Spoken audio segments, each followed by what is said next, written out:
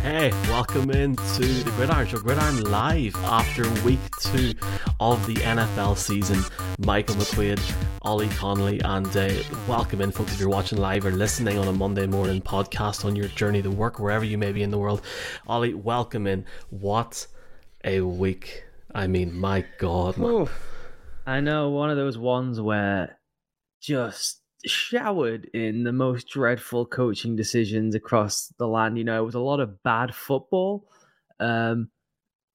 baked around just incompetence running throughout every game. I felt like there wasn't one game where I went, you know, this is being wonderfully coached, wonderfully time managed. All of them were just all over the place. And it is a great reminder, one, of how fun the sport is, two, for someone like me, you know, who is so involved with the X's and O's of the game, former coach, all that kind of stuff. It is nice every once in a while for it to come down to whether or not your coach is a bozo, whether your coach knows how to use timeouts or not, whether or not he understands what the play clock is and the function of those things, that maybe he can draw up some beautiful plays on the whiteboard, but when he gets out there, he freezes in the moment. So just a fun day all around. Yeah, definitely the play clock thing is going to be an issue that we have to talk about tonight, or this morning. But a warm welcome into everyone watching live or listening on the podcast. Ollie, first off, let's talk about Beer 52 for everyone listening. How does a free case of beer sound? Our pals at Beer 52 are offering you a free case of 8 beers. All you need to do is to pay the postage and packaging.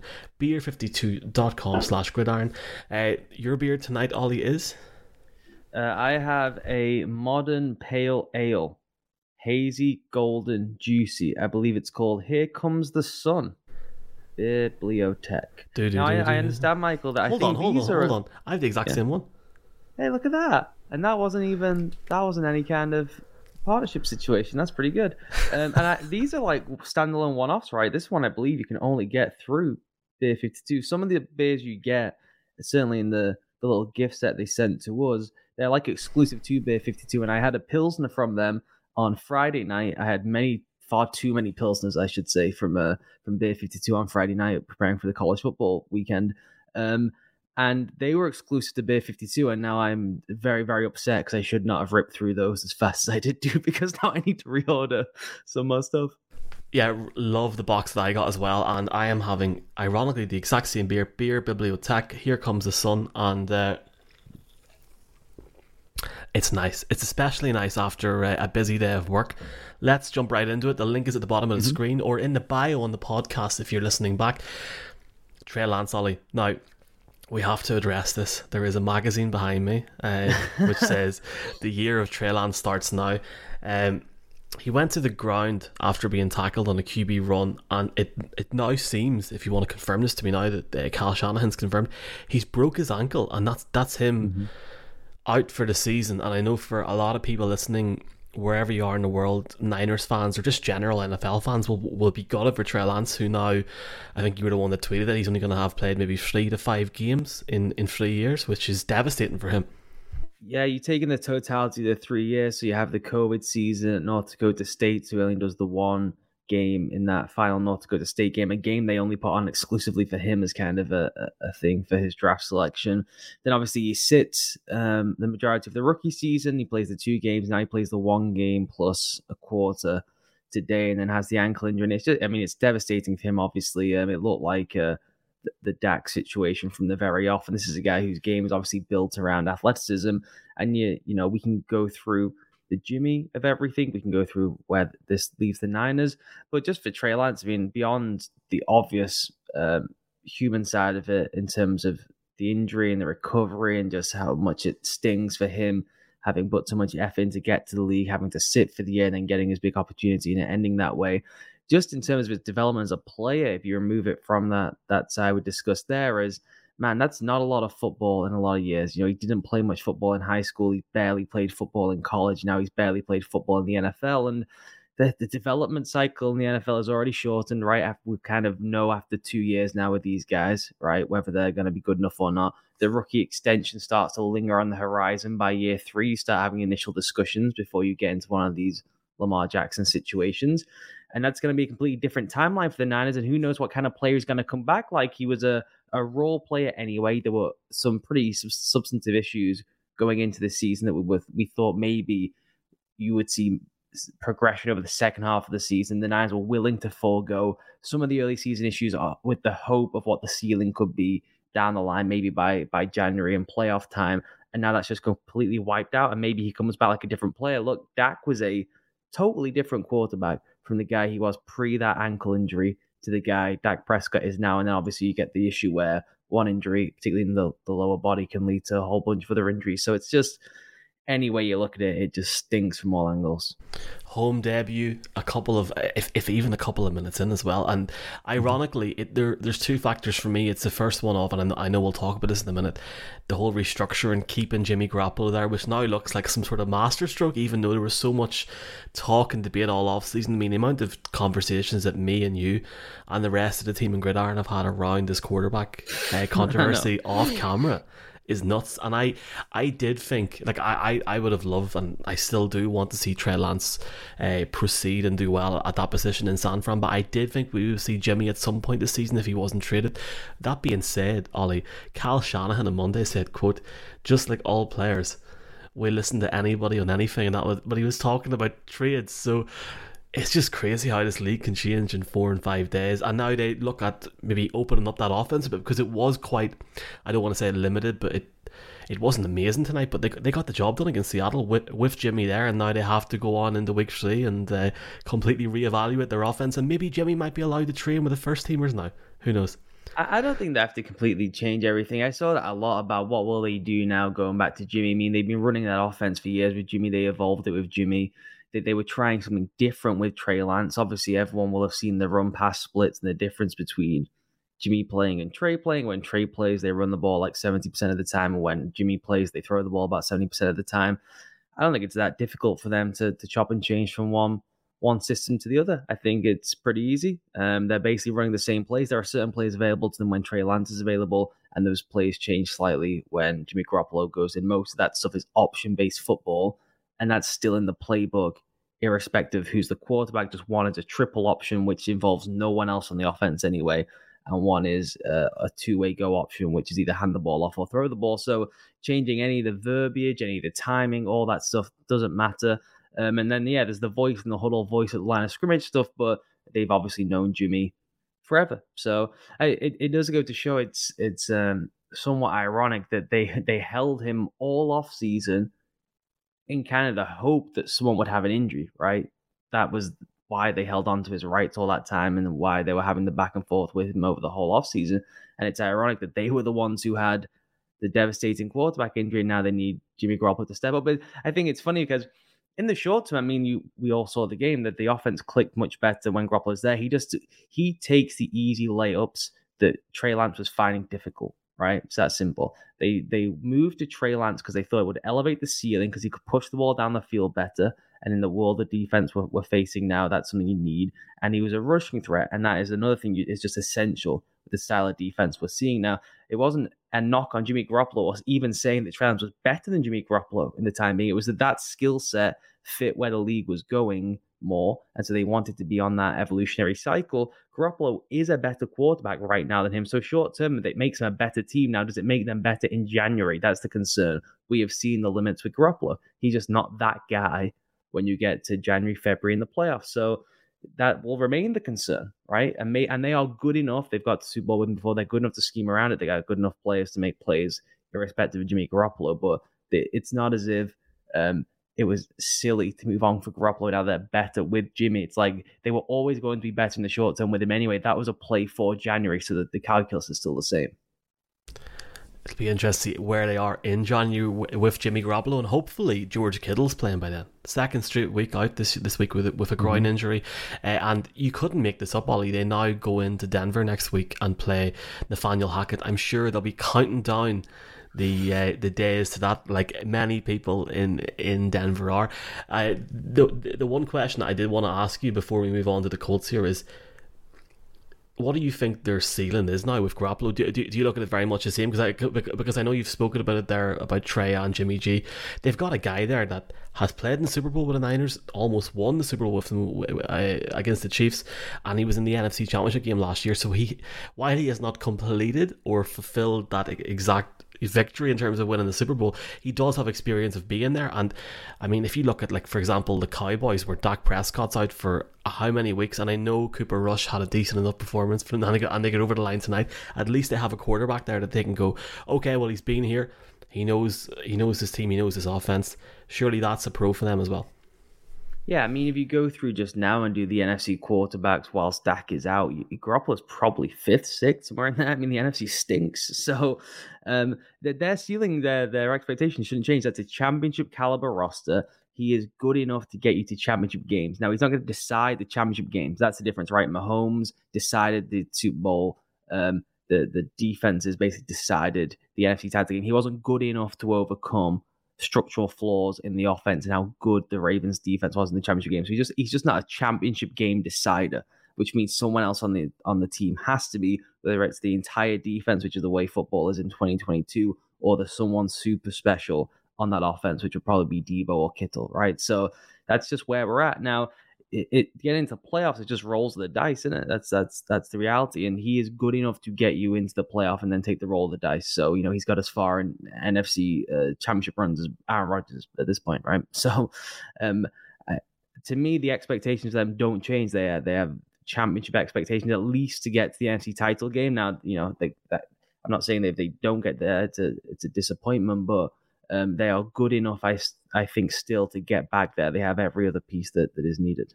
I look forward to your Jimmy Garoppolo, Shanahan, Lynch article this week, dropping on Tuesday or Wednesday. To see my emails dropping in with the read optional. Okay, let's talk about the Colts, because we were joking about this last week, saying, well, the last time these two teams played each other in Jacksonville, everyone thought that Indy were going to roll in and win and the playoffs, and then they got completely destroyed.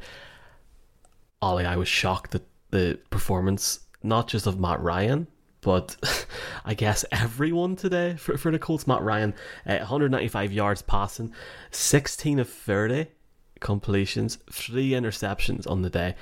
Trevor Lawrence, not too bad, but the Colts are in a bit of a sticky predicament now. Do you think, and this might sound ridiculous, do you think Matt Ryan has regressed a bit in the offseason, or do you think he's just in a new situation where he's struggling, or can they save this in a few weeks? Oh, he's really struggling. I mean, the big thing to note was they didn't have their starting 2 wide receivers, right? Their top 2 guys, Pittman and Pierce. Both those guys, complete freaks on the outside, and they increase your margin of error. And that is a team coming into the season who had no depth at wide receiver. It was the giant question mark hanging over them all off season. They were super duper arrogant about their young wide receivers, and it turns out they all stink, as expected. And they both 2 wide receivers weren't playing, and no one could get any kind of separation. I posted this spider chart to Twitter that I think people, if they're listening, should go and have a look at, because it is genuinely hilarious. It basically takes the NFL next gen tracking data, which is all the chips and the pads of the players, and shows you the average amount of separation from each receiver from the cornerback or whoever covering them during the game. The league average is 2.91 yards, so just about 3 yards. That's kind of the throwing window in the NFL. They have no one getting even close to that. They have some people on 0. They have Mo Alley Cox, 1.86 yards. Patman, under 1 yard. Strachan, 1.64 yards. So that is already brutal. And then we spoke about on Friday doing the preview show, like, Matt Ryan just isn't that guy anymore. He's not someone who can fit the ball into tight windows. He's had to change his game. He just doesn't have the zip on the ball anymore. So he's become a landmark thrower, which means everything has to be clicking. It is late career Peyton Manning. It's what happened with the Colts when they had Phillip Rivers. And when they got Ryan, I think they thought, because last season he could still move pretty well in the pocket. There was still just enough torque on the ball. That's just not there anymore. And that stunned me, because I thought we were getting the guy from Atlanta last year. There was at least 2 years left of playing kind of the second Hall of Fame part of Tom Brady's career before he rediscovered his arm strength. That mid window just before the Roethlisberger decline, not the final Roethlisberger year, not the final Manning year. And we're getting into grenade territory with him, where it has to be up and over, drop it to a point and hope someone can go get it. And to do that, you need, like I said, everything to be clicking on offense, right? Run game, scheme, all that stuff. And guys have to be open. You can't drop it in a bucket and have someone within a yard of them, because then it becomes a fight for the ball. And you're either going to turn the ball over or they're going to break the play up. And the percentage you suggested there show exactly what happens. So that they should be really, really worried. And what's further to that is offensive line issues and just not running the ball. I do not know what's going on with that staff, where you have Jonathan Taylor, you have this offensive line that's struggling. The best thing you can do is slam the ball into a wall and hope for the best and hope that Jonathan Taylor can hit daylight. That's what they should be doing. Instead, they're dropping back over and over again with this depleted receiving core. The one thing that I've got down from my notes, sitting with my glasses half down writing during this game, was we didn't see much blitzing at all, and the Jaguars seem to consistently get the receivers into like unfair situations. You've seen Zed Jones, Christian Kirk get lots of yardage, where that sort of plan from Indianapolis for me is not going to work for them down the stretch. And I think we both picked them to win the AFC South, at least. I think we all did. It was a sweep, and we got massive abuse online for it. And now they're sitting 0-1-1, and I agree. This was a team that relied consistently on the run with Jonathan Taylor and the backups last year. They're not doing as well on the run this year. 54 yards today for Jonathan Taylor on 9 carries. They've got rid of Philip Lindsay, and they've got obviously Hines had 1 carry for 0 yards, and Dillon had 1 carry for 3 yards. That's not going to win you a game if you're playing Jacksonville, if you're playing the Packers or whoever in this league. And I think they're in a really, really worrying position now in that division, because look, Jacksonville weren't incredible, but you can see they're improving. For all the faults that the Colts have, Jacksonville are on a journey and they're trying to improve. And if you can see social media on Sunday night, people crying out for Nick Foles, that's where it goes for me. There was literally people on Twitter asking for Nick Foles, insane. Which is nuts, isn't it? Yeah, that's just Twitter being Twitter. I don't buy anything to that. The problem they have is they have a load of really good players and they're all playing terribly.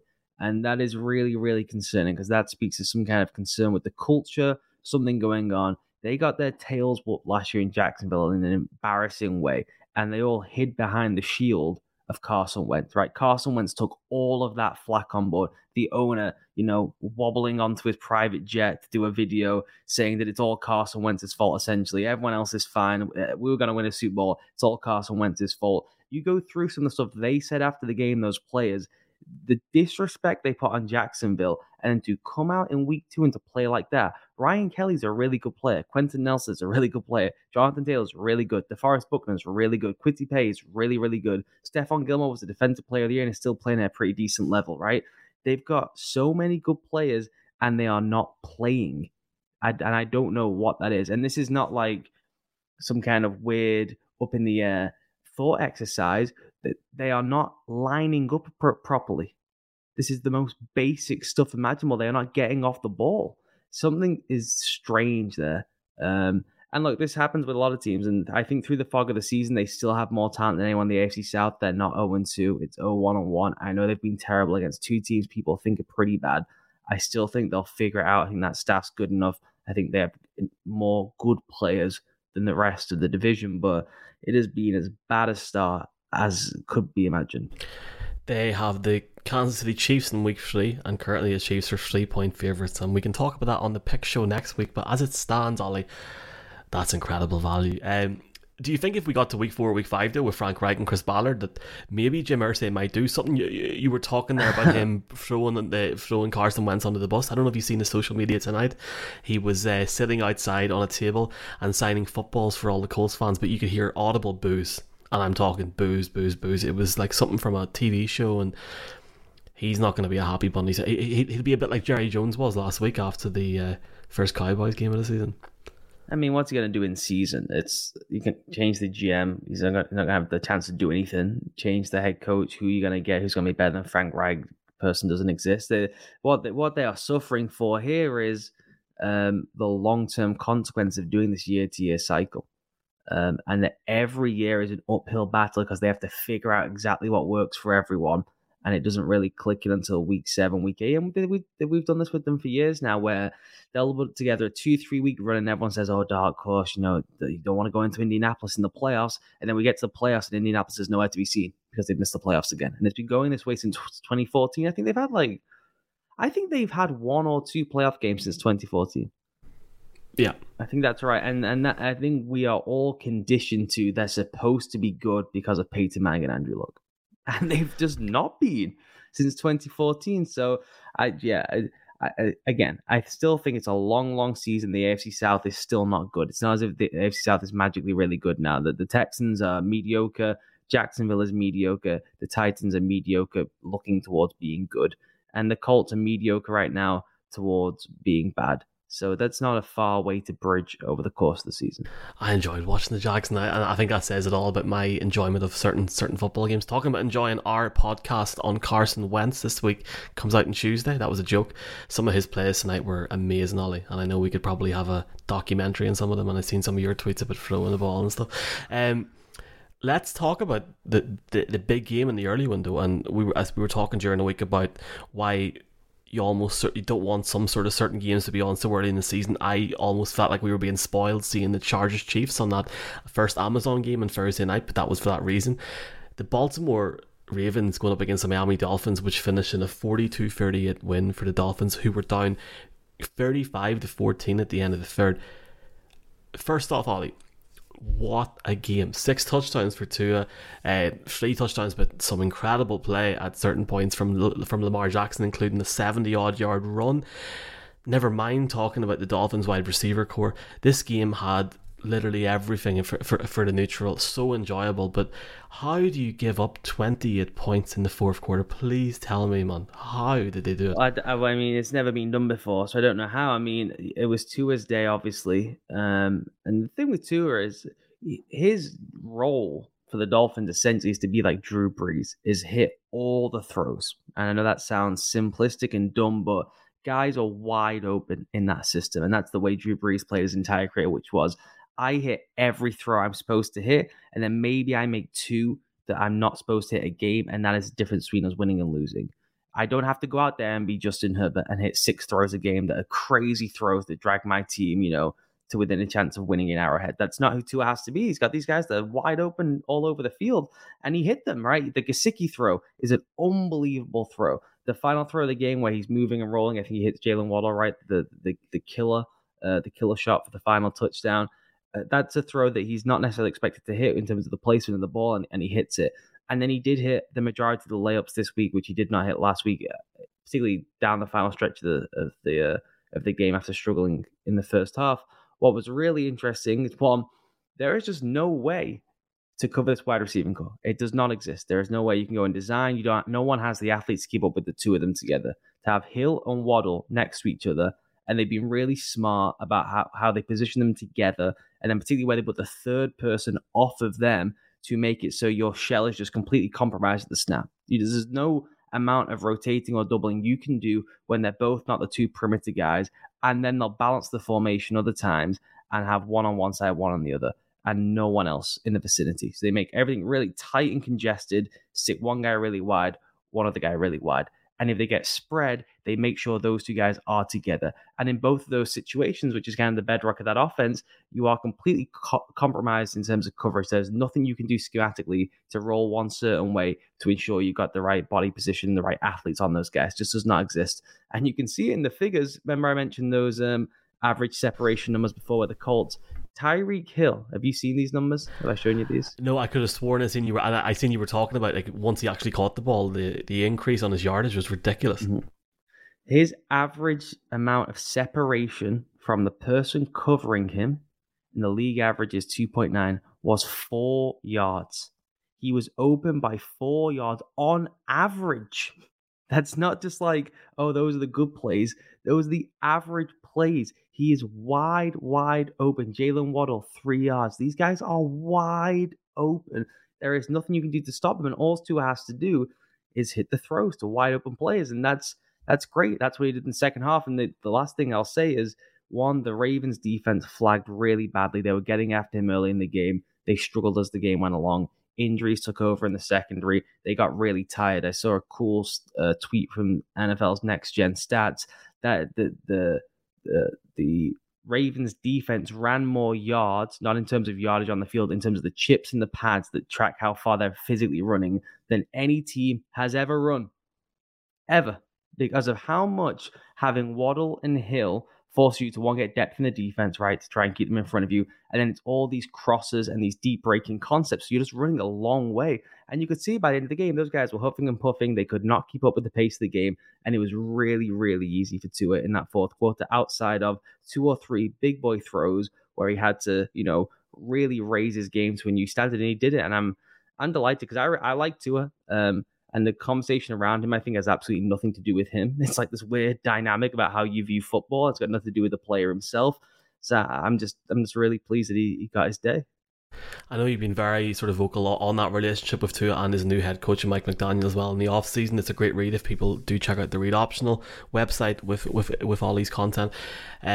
One thing for me from reading up on the Dolphins and reading up on Mike McDaniel is him trying to improve to his confidence down the stretch in certain situations. And I'm not going to lie to you, whenever it was before they got the final touchdown of the game, I genuinely thought, does he have the guts to take this over the line? They're sitting here, they're trying to win this game after coming back, but can the Dolphins actually go and win this game? And I loved watching it. I love watching Lamar Jackson.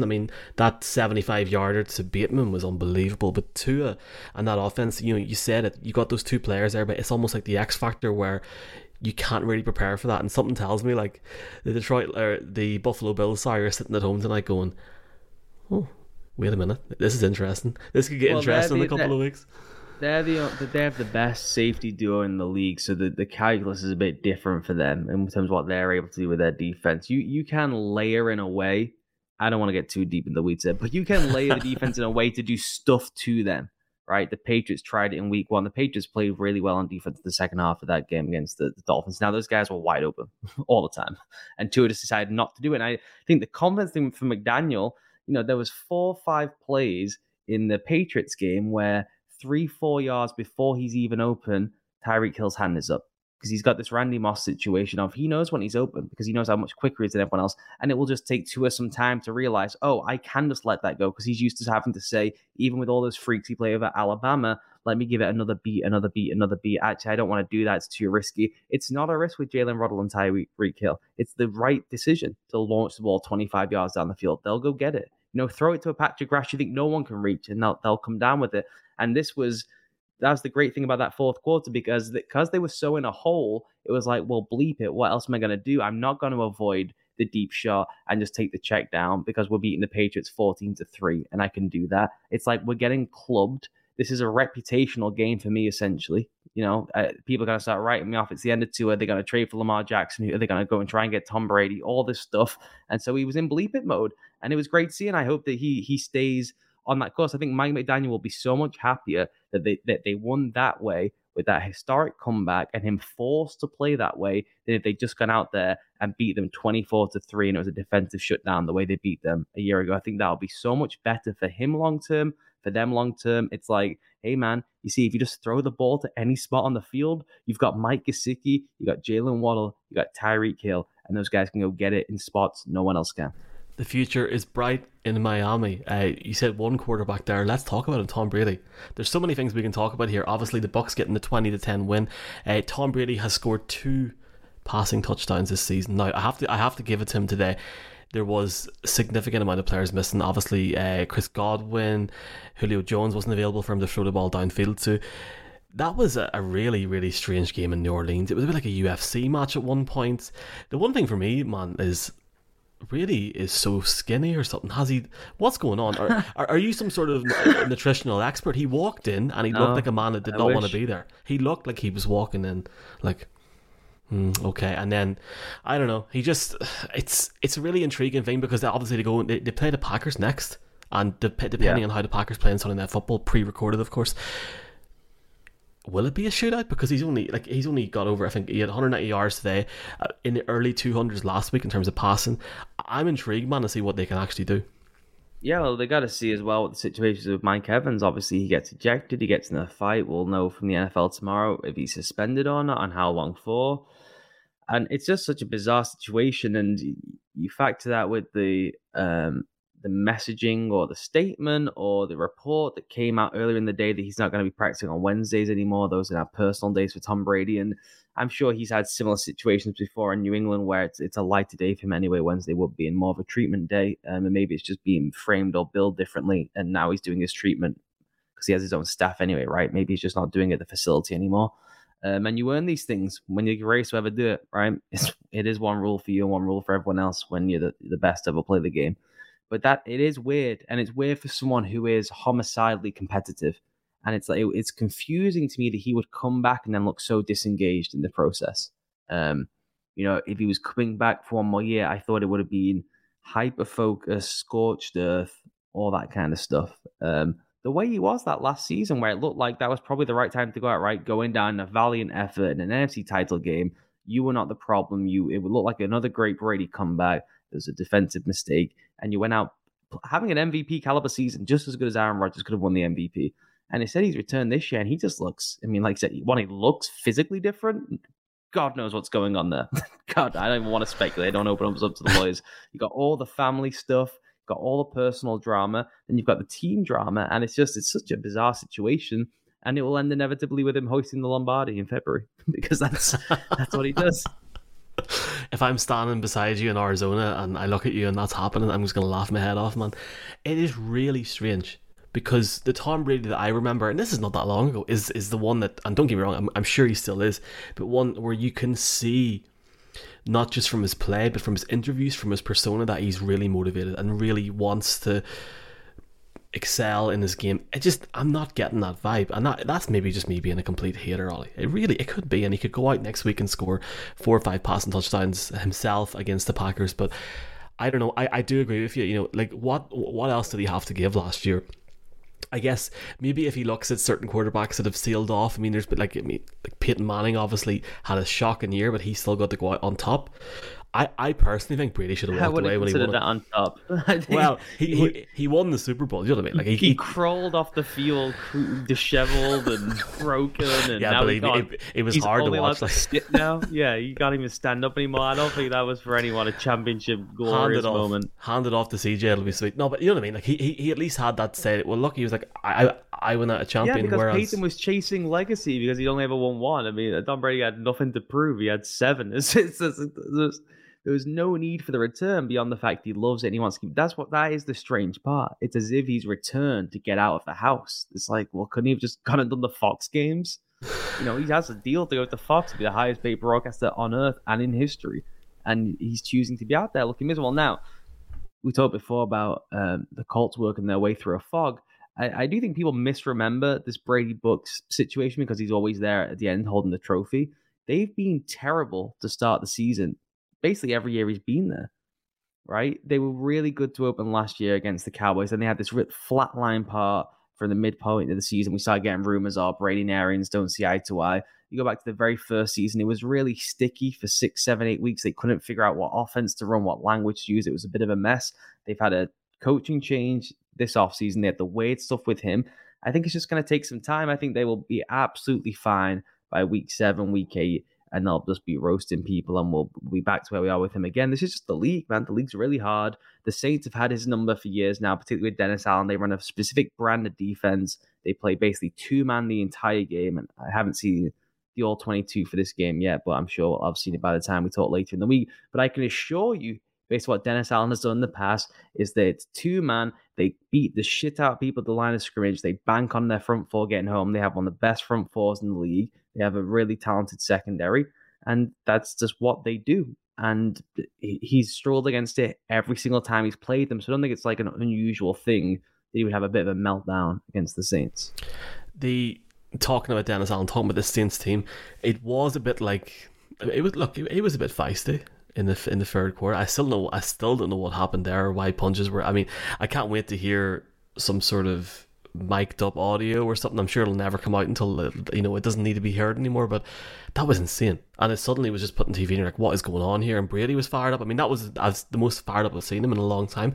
The one thing I will say about the Saints is, for all about Tom Brady and his goatness, Jameis Winston found a way today to turn back time. I mean, 3 please. interceptions. Yeah. Oh man, but they really missed Kamara, didn't they today? You could see it massively. It was just a gaping Yeah, hole well, for that them. offense doesn't have any juice anyway. Galvin Kamara is the juice. So when you don't have him, you're in trouble. When you have Jameis having a bad Jameis day, you're in trouble. I mean, I refuse to criticize a player who's playing with 3 broken backbones and is probably juiced out of his eyeballs and can't even see where he's going because he's got so much Toradol flowing through his veins. So yeah, I'm gonna give Jameis Winston a pass on that one. He's got a broken back and he's playing out there. So Yeah, yeah, he bad doesn't look Jameis happy. game. Yeah, he probably doesn't even know where he is, honestly. I seen one where he fell down on the ground and his face was just like, oh my god, I have to get up here, sort of thing. I mean, it was like getting out of bed on the Monday morning. It was funny, like. It's a searing indictment of Taysom Hill, by the way. The guy's back is broken, and they would rather roll Jameis out there unable to move than they would just give Taysom Hill a job for a week or two. I mean, they have Andy Dalton on staff, right? Is he injured or something? I've not seen anything. Like, why is Andy Dalton not just playing? I will investigate that and let you know in the morning, boss. Right, finally, well, actually, let me just put this across right now. You and me both had bets up today. If I done the over in the Dolphins, Ravens game. Of course, that was the over. And then you done Patriots minus, I think it was 2.5. So congratulations, Yeah. Patriots get the win. So, one thing that I know you were very vocal on last week was Zach Taylor and certain decision making skills that he has and what he done last week in Pittsburgh. Or sorry, in Cincinnati against Pittsburgh. The Bengals are now 0-2, and Cooper Rush at quarterback in the decision-making bowl, I'm going to call it now, Zach Taylor against Mike McCarthy. Jerry Jones is a happy man, and the Cowboy season is back for 5 minutes at least. Man, Zach Taylor, like, I'll give you an example. Somebody tweeted tonight saying Mike McCarthy versus Zach Taylor was like watching 2 one-legged men trying to win an ass-kicking contest. I mean, what's going on with this? It's what a come down for them. Seriously, it's the same old stuff. I don't even know how many more times I can repeat myself before I bore myself, before I bore the audience. It's the exact same offense. It's the exact same issues. They're playing an empty the entire game. They're getting their ass kicked up front. Saying, all that investment in the offensive line, still terrible. Just Lyle Collins getting worked the entire games by Micah Parsons, and that can happen. Micah Parsons is quite literally the best pass rusher on earth right now. It's like not even really close. TJ Watt's injured now, and the Bosa's are amazing, but I mean, it doesn't get any better than Micah Parsons. The only time Micah Parsons is the best edge rusher on earth is when he's asked to drop into coverage, and he becomes like the best coverage linebacker in the league. So that can happen. The game plan around that cannot be okay. Then we're going to run tunnel screens. Then we're going to get into empty again. I'm going to expose Joe some more. I mean, they had 2 plays where they forgot to block Micah Parsons. I mean, it's getting beyond a joke at this point that obviously all the sequencing here is wrong. And, maybe on other shows I'll go into even more detail than I can be bothered to tonight. Just the macro perspective is that they have now lost 2 games to teams quarterbacked by Mitch Trubisky and Cooper Rush. Now, I know that the Bengals offense does not play against Mitch Trubisky and Cooper Rush, but that team with that talent, Boyd, Higgins, Chase, Burrow, Mixon, should not be being outscored by Cooper Rush. It's just that simple. And they are, I've detailed it now how many times. They are the most predictable team in the league offensively. I've posted their tendencies online. Free open source. I have the specific tendencies. You can go find them, and they are still committing those same tendencies. You can find out specifically by formation and alignment at the back what their run plays are going to be. And that is embarrassing at the NFL level. And it's embarrassing to have done it now for 2.5 years, or 2 years, in 2 weeks on the run. And for your solution to be, we'll throw the ball more and we'll get into empty, and Joe will figure it out. Okay, that's a somewhat solution. It's not a very creative solution, but it's somewhat of a solution to marry that with, once again, a terrible offensive line where the interior guys haven't upped the level at all, and Lyle Collins, frankly, just took the bag and hasn't been bothered to play. Lyle Collins has been one of the worst linemen in the league the first 2 weeks. It's just embarrassing. Jeff Schwartz actually had a really good former O-lineman in a bunch of different spots, had a really good thread on this in the week, going through the varying ways Lyle Collins is setting up for the pass and his different pass sets, and he is basically forfeited any sense of what is common practice in the NFL. And that to me is a player who is completely disengaged and not bothered because he's doing things that are inappropriate for certain concepts.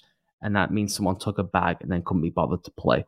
So they have huge problems in terms of talent up front and the entire creativity of the offense. I think they will be okay because they have those special skill guys, they have the special quarterback, but it is about as bleak as it gets. And since they have upped the playoffs to, I can't even remember how many teams is off the top of my head. Since they changed the playoff format, if you go 0-2, you do not make the playoffs. So they are just in a massive hole now. And they're in an even bigger hole potentially next week when they play the Jets. And that offensive line for the Bengals looks exactly the same as last year, as you've said. I can't wait to see what's going to happen with Zach Taylor and Robert Saleh next week. Is there anything else from... Sorry, go ahead.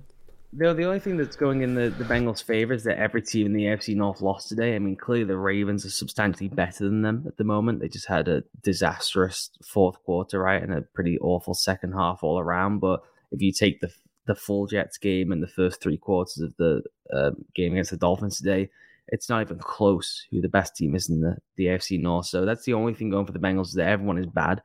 But yeah, since they changed the playoff format to 14 teams, no one who's gone 0-2 has made the playoffs. They would have to break with, admittedly, a short tendency to get in there, and it's pretty grim.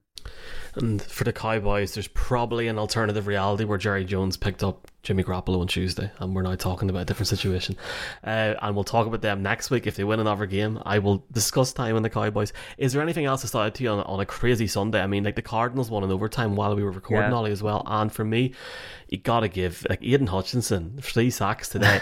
He was born to play in this league, but the fact that he gets to play in his home state you can see it in his emotion on his play as well. And the Lions, man, looking all right, aren't they? Sim Brown? Well, the offense is insane. I mean, they just whooped the Cardinals, Jesus, the Commanders' defensive front today, and they have one of the best defensive lines in the league, one of the 2-3 best in the league, and 3 of them were out.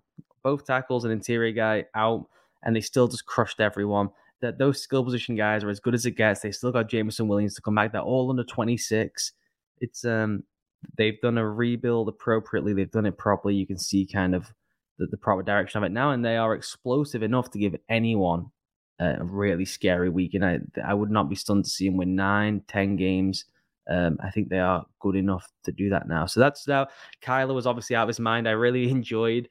So just some all-time stuff from Cliff down the stretch where Cliff is like high-fiving everyone as if he did anything in the game when his quarterback's holding onto the ball for 20 seconds and running 84 yards on 2-point conversions, or they're getting delay of games down, on the goal line to win the game. And then he's high-fiving everyone as though the play he called meant anything when his quarterback's running around all over the place and making magic happen. He's the worst. Yeah, I can't wait to hear Simon Clancy's thoughts on Cliff Kingsbury on the Gridiron Show tomorrow. It's going to be fun. That's at 4 o'clock live. And for anyone listening to this or watching this, check out the link, beer52.com/gridiron. All you got to do is pay postage and packaging, and you can drink the same beer that we're drinking. This is really nice, man. Really, really nice. And again, big shout out to Beer 52. This has been fun. We'll have to do this next week, Ollie. Yes, I'll catch you next week. Catch you next week.